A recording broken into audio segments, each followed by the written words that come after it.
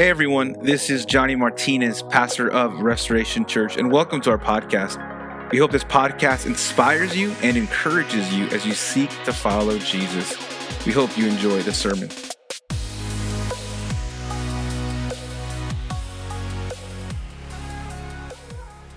I want to teach you something today that I never thought I would teach you how to do. Today, I want to teach you how to create conflict. Today, I want to teach you how to create conflict in church. We know, right, just being alive, that we can't escape conflict. If you've been around church for a while, you know that there's conflict in church. There's conflict in church all the time. You know, recently this blogger, he made a post on Twitter and he said, hey, can you guys just give me some of the reasons why there was conflict in your church? And so a bunch of people started posting all of these reasons why their church had conflict. Let me just share some of them with you. One church was in conflict because the worship pastor's beard was too long. And so people started arguing about the length of a worship pastor's beard. By the way, these are true. One church started a conflict and arguing and bickering with one another because you couldn't wear black. Because a group was saying that black is the devil's color, so you can't be wearing black. I guess I wouldn't be welcome at that church at all. One church got really upset because the church budget was off by 10 cents. And so there was a major uproar that the church's budget was off by 10 cents, and they were just completely in conflict with one another. Finally, someone said, you know what, I'm just going to put 10 cents in. All right, we're settled. We're good to go. One church was in conflict because they changed the coffee. They went from Folgers to Starbucks, and there was seriously almost a church split over the coffee. One church got really upset at each other and started, they were in conflict because of the clock. There was a big old clock in the church, in the auditorium. And one group said, hey, we're going to take that down. The other group was like, no, it was donated by someone special. And so they were going back and forth over a clock. There's a lot of different reasons why churches find themselves in conflict. And yes, those are very silly type of conflicts, but they're true and real nonetheless. And I've experienced some and I've heard of some. And now there's some more serious type of conflicts that churches experience. For example, maybe there's a theological or doctrinal conflict in the church, maybe involving some serious tier one type of maybe heresy in the church. And I can see that. Maybe there's an abuse of power by the leadership, and so there's conflict there. Or maybe there is some kind of moral failure on the part of a staff or a pastor, and there's conflict there as well. Or maybe whatever it is, but there's some serious things. Maybe there's a change in direction, right? We don't like change, and so being in ministry for a while, I know that sometimes when the leadership of the church changes direction, it causes conflict because a lot of times we don't like change. And for whatever reason, there's conflict in the church. And if you've been around church for a while, you know that there's a lot of conflict. So I was thinking about this idea of how to create conflict. The reality is that through this message, I would really encourage you not how to create conflict, but what not to do instead of create peace. But we're going to see today in 3 John of someone who was creating conflict. And by his example, may we do the complete opposite. I believe that a lot of at the core of a lot of church conflict revolves around this one thing that we're going to cover in today. And we're going to see that today. We're going to see that one thing flesh itself out, that one major cause of church conflict. We're going to see itself flesh itself out within the text today. And I believe this is so relevant for our church and for our lives and for Christians today. Again, we're going to continue in our 3 John series. It's a 3-part series through the letter of John. If you remember last week, we talked about this guy named Gaius, or Gaius, depending, they kind of say it different, but I say Gaius. And he was commended by the Apostle John for walking in the truth. And if you remember, the reason that he was walking in the truth was because he was showing hospitality and generosity and support to workers of the truth. There was a bunch of traveling pastors and preachers and evangelists in the region. And so the Apostle John would send them out, and he would hope and pray that Gaius would receive them into his home, and he did. And so the Apostle John was like, man, I'm commending you. You're walking in the truth. I rejoice greatly in what you're doing. And now we're going to see something completely opposite. We're not going to see somebody walking in the truth. We're going to see somebody walking in darkness and in evil and in division. And that's what we're going to see today. How to create conflict, a perfect model of how to create conflict in the church. But before we do that, I just want to stop, pause our hearts for just one moment and pray. God, we love you. We thank you for who you are. Thank you for your son, Jesus, the one who has the name above every name. And I pray today that you would speak to us through this example of Diotrephes on how to create conflict in the church. May we do the opposite. God, I pray you would speak to us powerfully through your Spirit, through your word. Your word is infallible, inerrant. And God, we submit under it. And I pray you would challenge us in those areas that we need challenging and sharpening.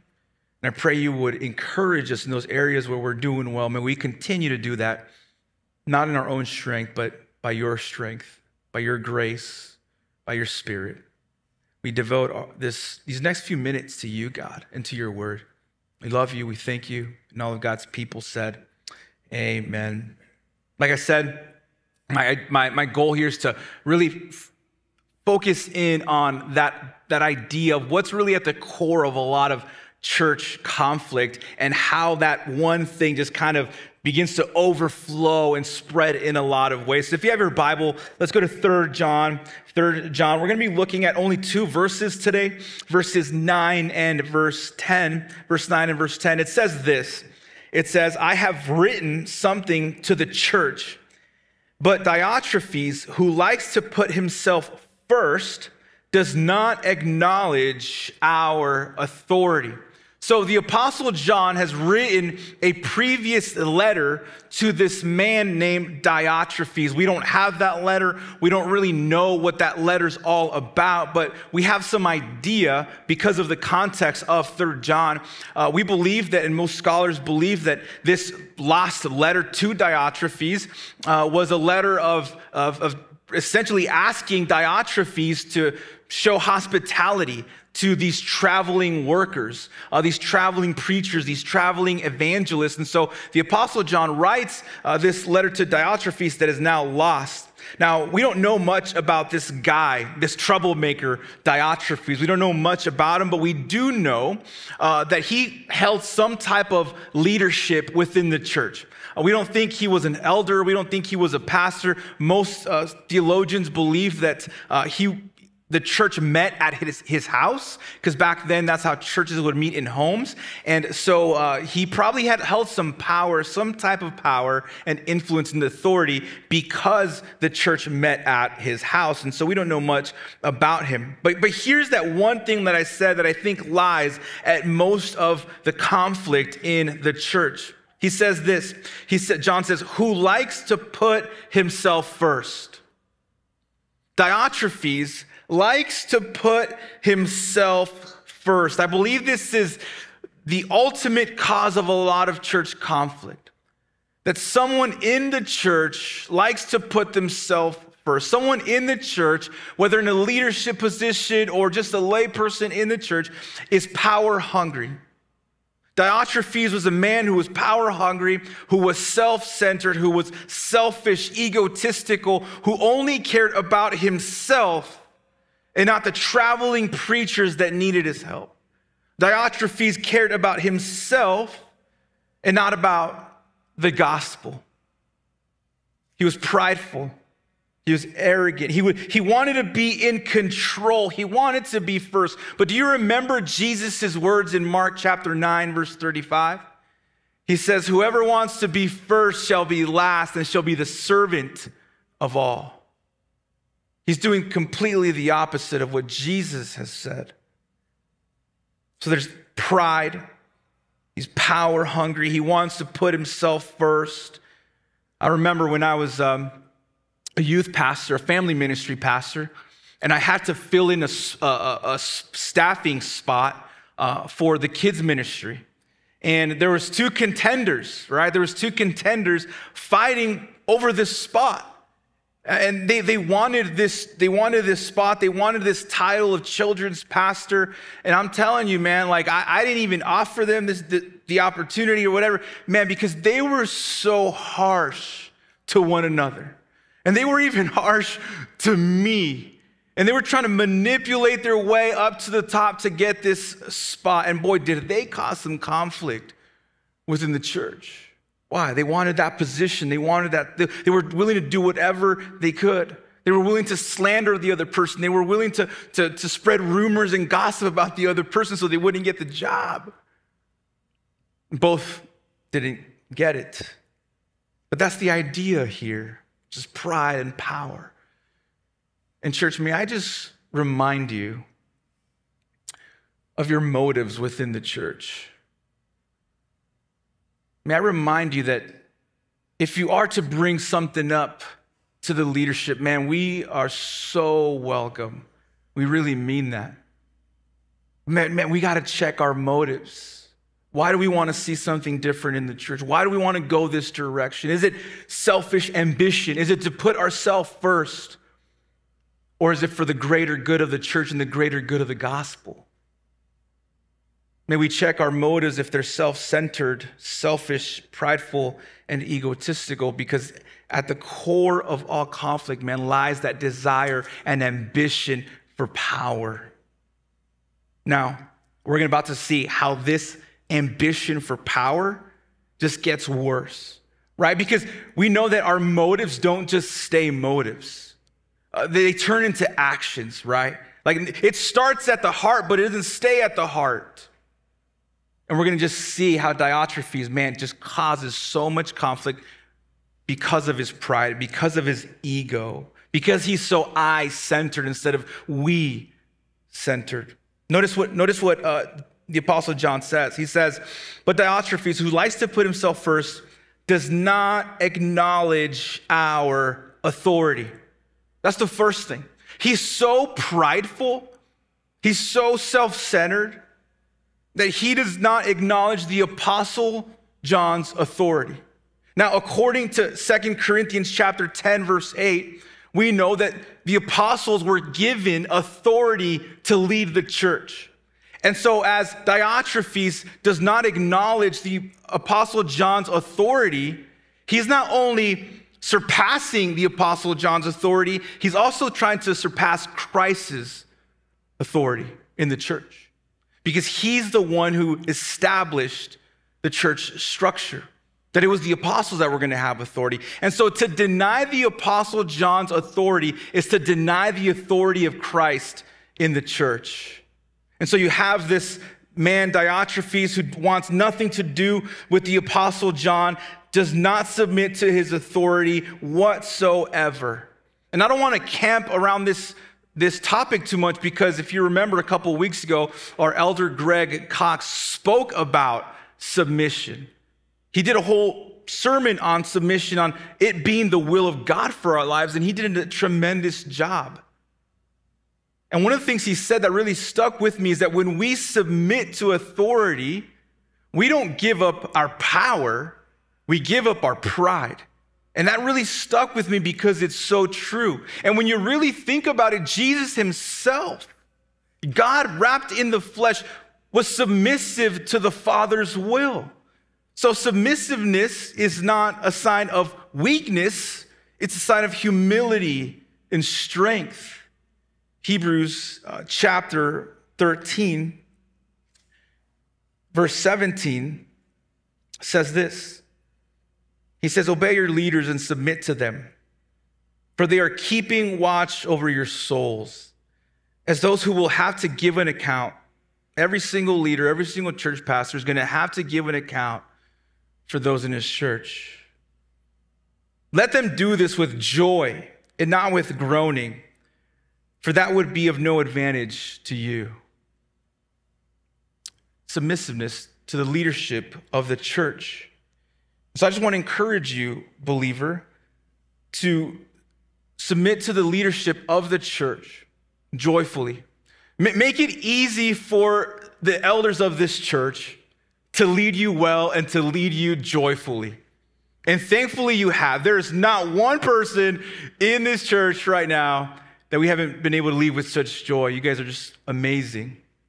Now, obviously, as Greg said a couple of weeks ago, obviously if the elders and the leadership of the church are leading you in a way that is contrary to God's word, I think at that point that's a red flag.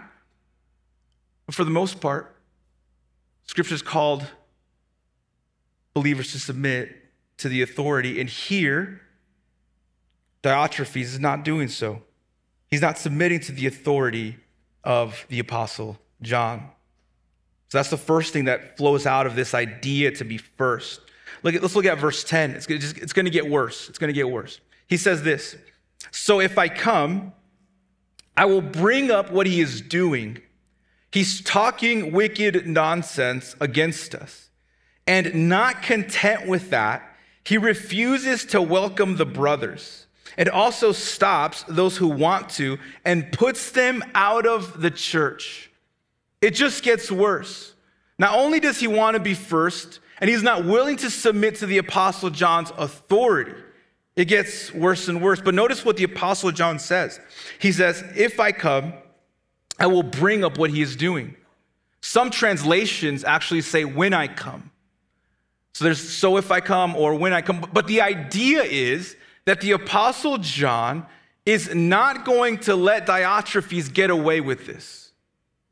He's not going to let him get away with this. He's going to confront Diotrephes for what he is doing. He's going to bring it up. You know, one of my mentors, Pastor Joe Derigal, once told me, he said, "Johnny," he says, "great leaders run towards problems, not away from them." And I believe that is so true. Great leaders don't run away from problems. They run towards them. And that's something that I've just kept in my mind and I've applied in my ministry and even in my relationships. That if you continue to sweep problems under the rug, man, they're still there. And they're only going to get bigger and bigger and bigger. And so we got to run towards the problem with truth and love and grace and gentleness and all of that stuff. We got to run towards it. This applies even in your marriage. There's something in your marriage that's an issue. You don't run from it. You run towards it. You handle it. You figure it out. You talk about it. You don't run from it. You don't keep sweeping things under the rug. In your business, in your workplace, right? You run towards problems, and that was what the Apostle John is saying. He's like, "Hey, man, I'm going to come and talk to him about it and deal with it." Now, why is he going to deal with it? Because the Apostle John is some kind of egotistical person as well? Because the Apostle John has a bone to pick with Diotrephes? No. Because the Apostle John is all about the gospel. Because the Apostle John is all about the kingdom. Think about what Diotrephes is doing. He's creating division. There's a lot of little house churches in this region of modern day Turkey. And if the Apostle John doesn't figure it out and doesn't address this situation, what's going to happen? It's going to spread. It's going to spread like wildfire. And he's like, "Man, I can't let that happen." Christ died for his bride, for his church. He died to bring people together in unity, not in division. And so the Apostle John's like, I'm going to deal with this. Look at what he says in verse 10. He says that Diotrephes, he's putting himself first, does not acknowledge his authority. Look what he says. He says that he's talking wicked nonsense against us. He's gossiping. He's maliciously gossiping about the Apostle John.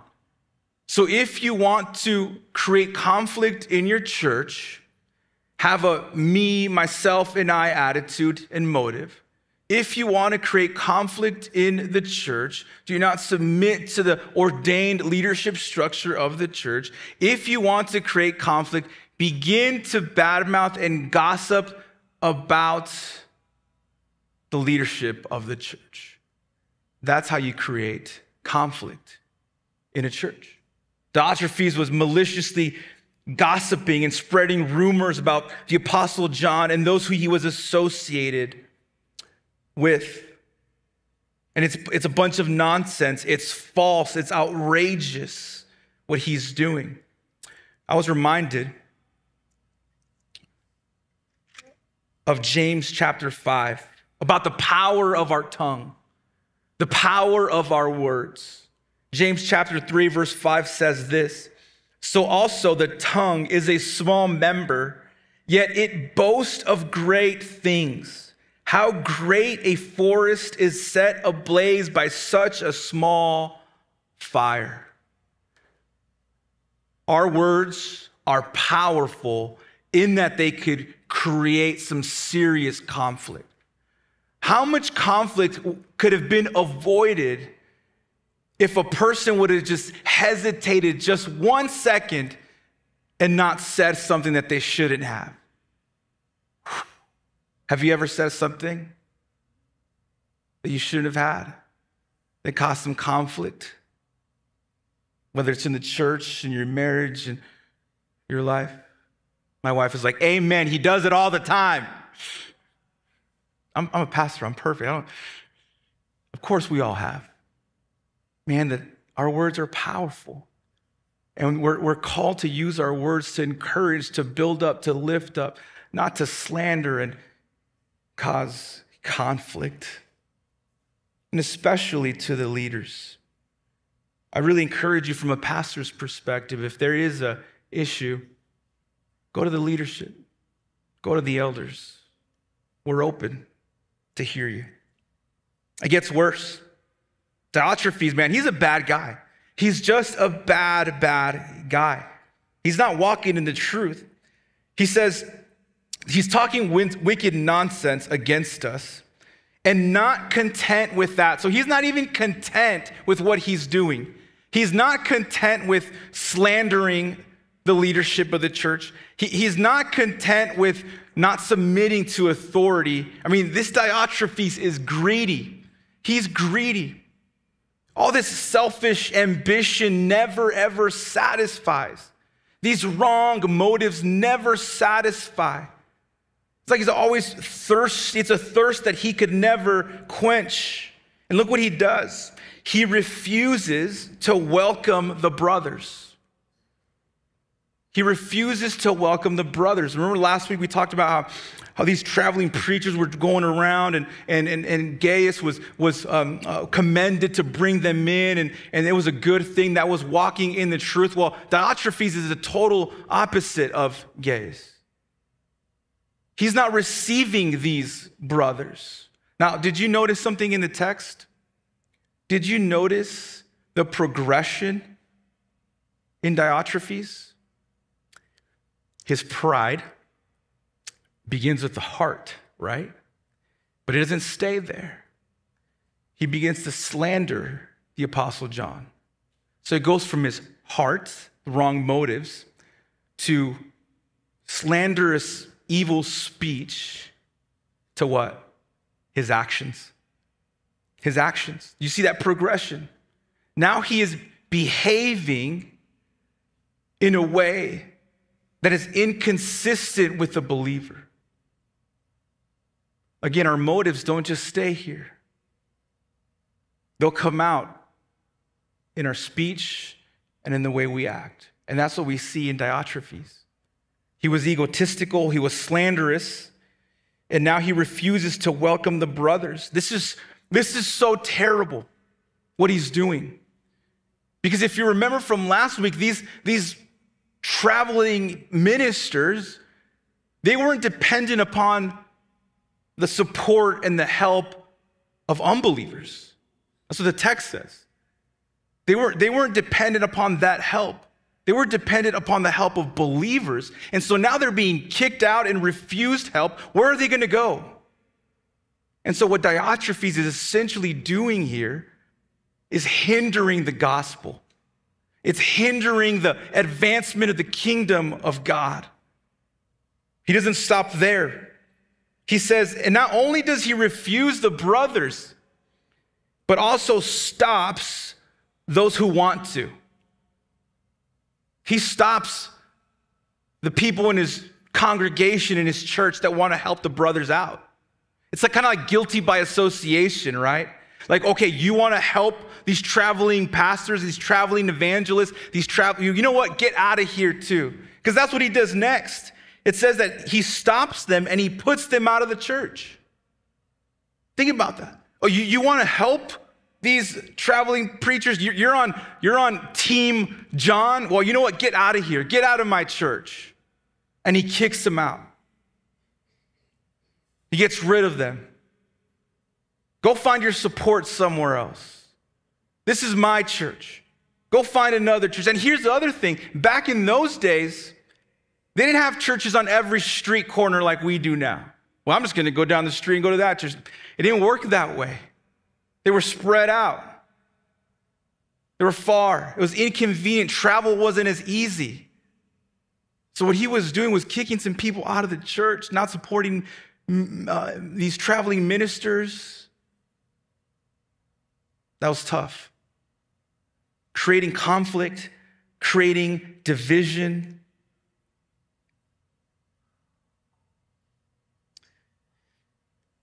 So what can we learn from this passage on how to create conflict?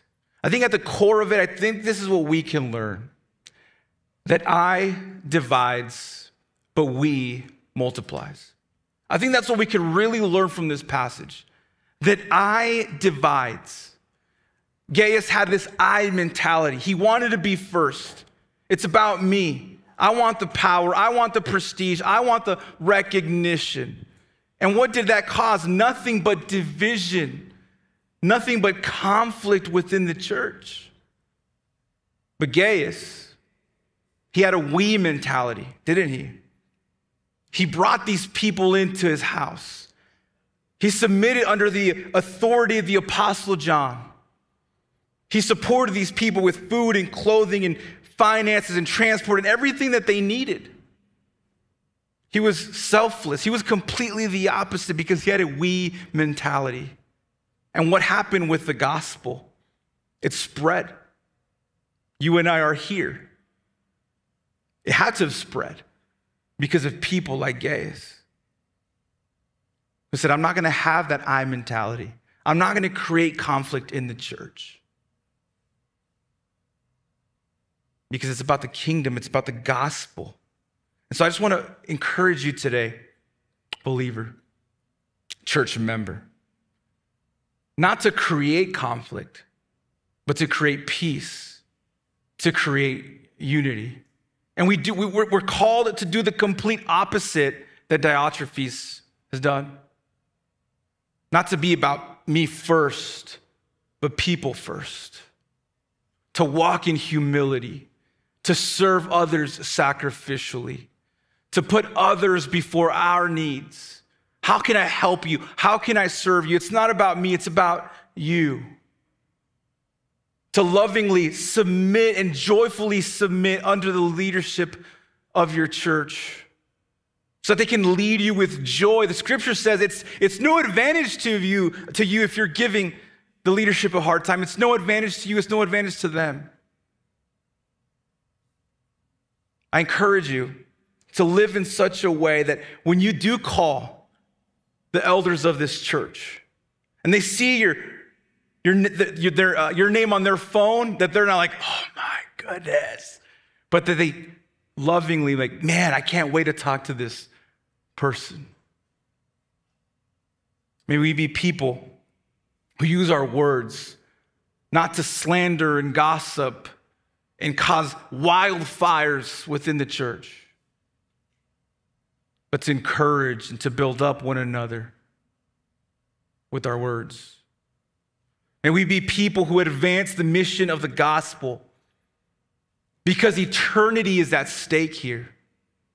Because eternity matters. And not like Diotrephes, who hindered the gospel by being selfish and just thinking about himself, but like Gaius, who's sacrificed for the mission, for people's lives, because people need Jesus. That's what we're called to do. And not only are we called to do that, and do we ought to do that, but guess what, believer? We can do that.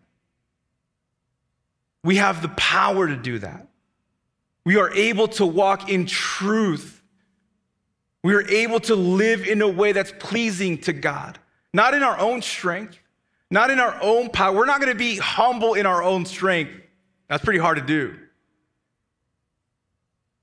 But only by knowing the truth, by knowing Christ, by being dependent upon him, by knowing him intimately, by loving and adoring and pursuing him, can we walk in this truth.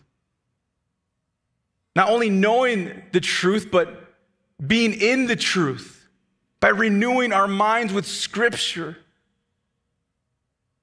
we can walk in the truth. The truth of creating unity and not division and not conflict. Let me just remind you of one thing, church, as I close here. I think this is our greatest motivation for keeping the unity of the church, for keeping peace, for walking in the truth. It's this. In Philippians chapter 2, verse 1 through 11, I want to read this to you. This is about Jesus. There's no better example for us than this passage right here of what it is to be humble and others focused, something that Diotrephes was not. It says this. It says, so if there is any encouragement in Christ, any comfort from love, any participation in the Spirit, any affection and sympathy, complete my joy by being of the same mind, having the same love, being in full accord and of one mind. Do nothing from selfish ambition or conceit, but in humility count others more significant than yourselves. I mean, that's Gaius right there. It's not Diotrephes. Verse 4, let each of you look not only to his own interest, but also to the interest of others.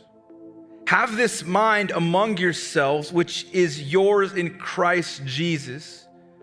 And he gives Jesus as an example of this humility. He says this, who though he was in the form of God, did not count equality with God a thing to be grasped. You know what that means? It means that Jesus is God. In his pre-existent time, he's always been God. He's fully God. But he didn't use his divine attributes or abilities for his advantage. That's what that means. That he didn't use his divine ability, his godliness to exploit people for himself at all. But what did he do? But he emptied himself, meaning he gave up the privilege that he had by taking the form of a servant, being born in the likeness of men. The God of the universe displayed his humility towards the world by not taking advantage of his divinity. Instead, he comes down and becomes a man. And not only does he become a man, verse 8, and being found in human form, he humbled himself by becoming obedient to death, even death on a cross. What a display of humility. What a display of we.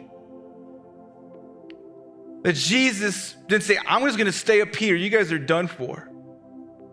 But heaven invaded earth, becomes a man, dies on the cross, even death on a cross, the brutal death on the cross.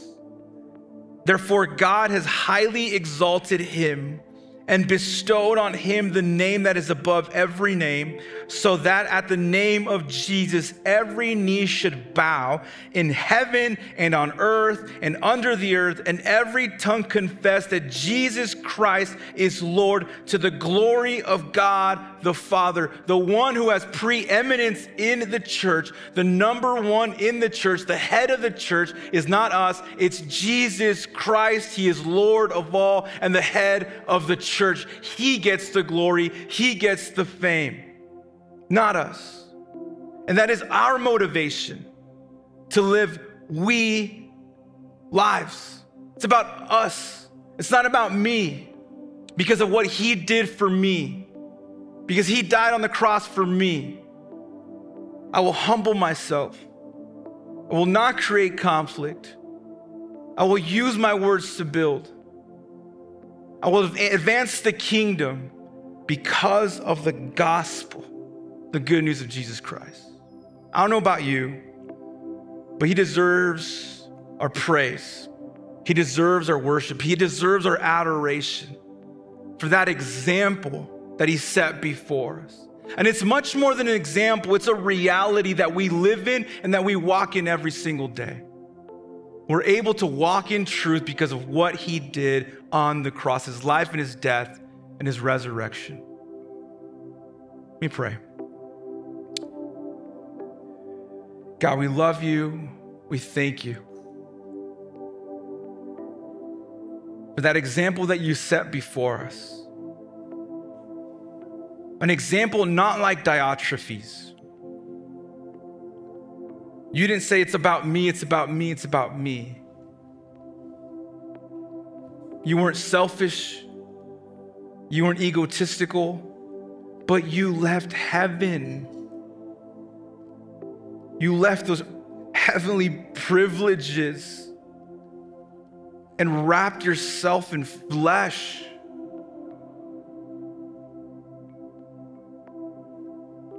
And in your life, you lived a perfect life, both in your actions and in your words. You had no sin. And you sacrificially died on the cross, submitting to the will of the Father willingly and joyfully, to give us life, to give us hope, to give us freedom, to save us from the wrath to come. And that is why you have the name above every name. The name of Jesus, name of power, a name we adore, a name we sing about, a name we long to express on our lips from our hearts. You deserve our praise. You deserve our worship. God, we love you. We thank you. We adore you. May your children walk in truth today. And God, I pray if there's anyone here today that maybe that doesn't know the truth, that you would draw them to you to know the truth. Because Jesus, you are the truth, and the truth will set people free. Free from sin, free from spiritual death, and unto freedom and eternal life. God, we love you, we thank you, we honor you, and we praise you. In your name we pray, amen. Thank you for listening. Special thanks to those who give generously to this ministry. Without you, this ministry would not be possible. If you feel led to give, please use the link below as we seek to make a difference in people's lives. Also, please make sure to share this with your family and your friends. Again, thank you so much for listening.